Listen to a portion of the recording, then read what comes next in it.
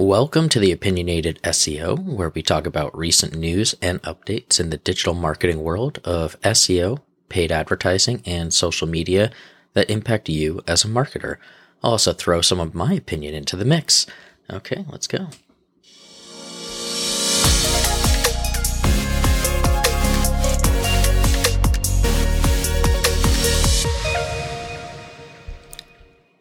Today we'll be talking about Google's ability to crawl large pages, who uses Screaming Frog, what backlink types are simply ignored, and was there an algorithm update over the last few days?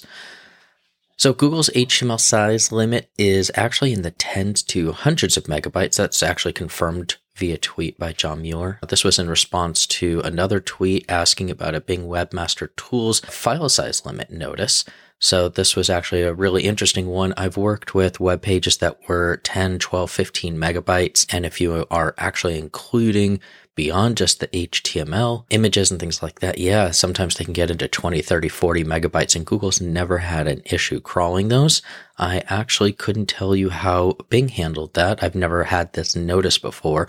So I think that was just a warning, probably not an issue, but the thing to be concerned about here is if that is truly a 15 megabyte HTML, you may want to start looking at what that page is doing, how much content is on there, and maybe paring that down. Screaming Frog is, in my opinion, one of the best pieces of SEO software you can buy. It's somewhere around $150 to $200 for a year. You run it locally on your system, and it's invaluable for things like ad hoc reports, technical analysis, extractions from your website.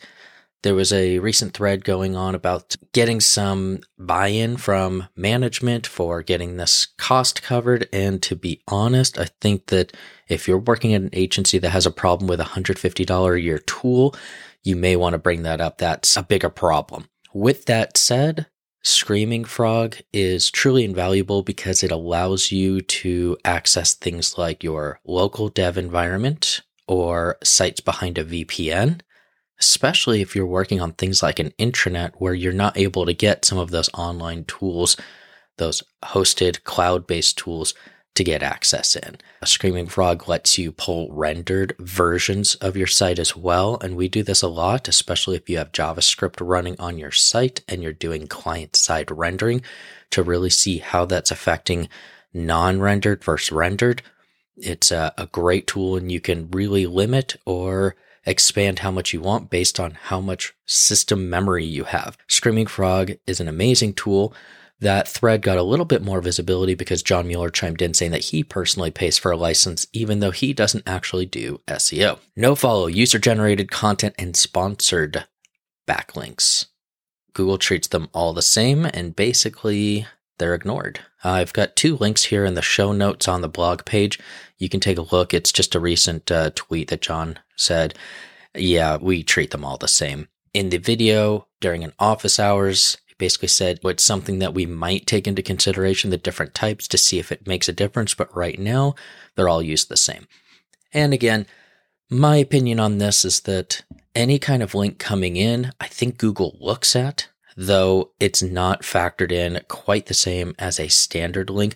But if you've got thousands of user-generated content links coming in and they all are highly relevant, I think that might have somewhat of an impact, though it's going to be a lot less than having a handful of really great high authority links coming in. Just a little confirmation about 301 redirects. This was just confirmed that if you are redirecting from, say, an old domain to a new domain, you don't need to have that running for more than a year. John said you really don't have to pay for registration beyond that year. It's just an expense that's not going to do anything for you.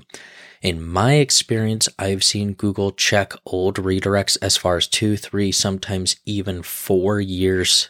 So it's something to maybe consider keeping that for the long term, especially if you're able to track those traffic coming in. And if you have links coming in from sites from a long time ago that may be highly authoritative that you can't get changed, I think it's very important to keep those coming in.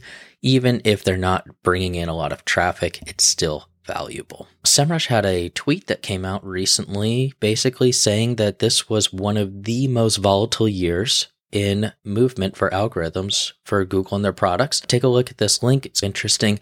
There's a little bit of data that's vague, but basically saying that, yeah, this was a lot going on. So take a look at that article and definitely look at some of the roundups that have been going around over the last few days. Around maybe this 27th or 28th here of December 2021, there's a lot of chatter going on. We may have seen some kind of unofficial search ranking algorithm come up. A lot of chatter, especially in the affiliate side of things. Google said they basically rolled out everything already.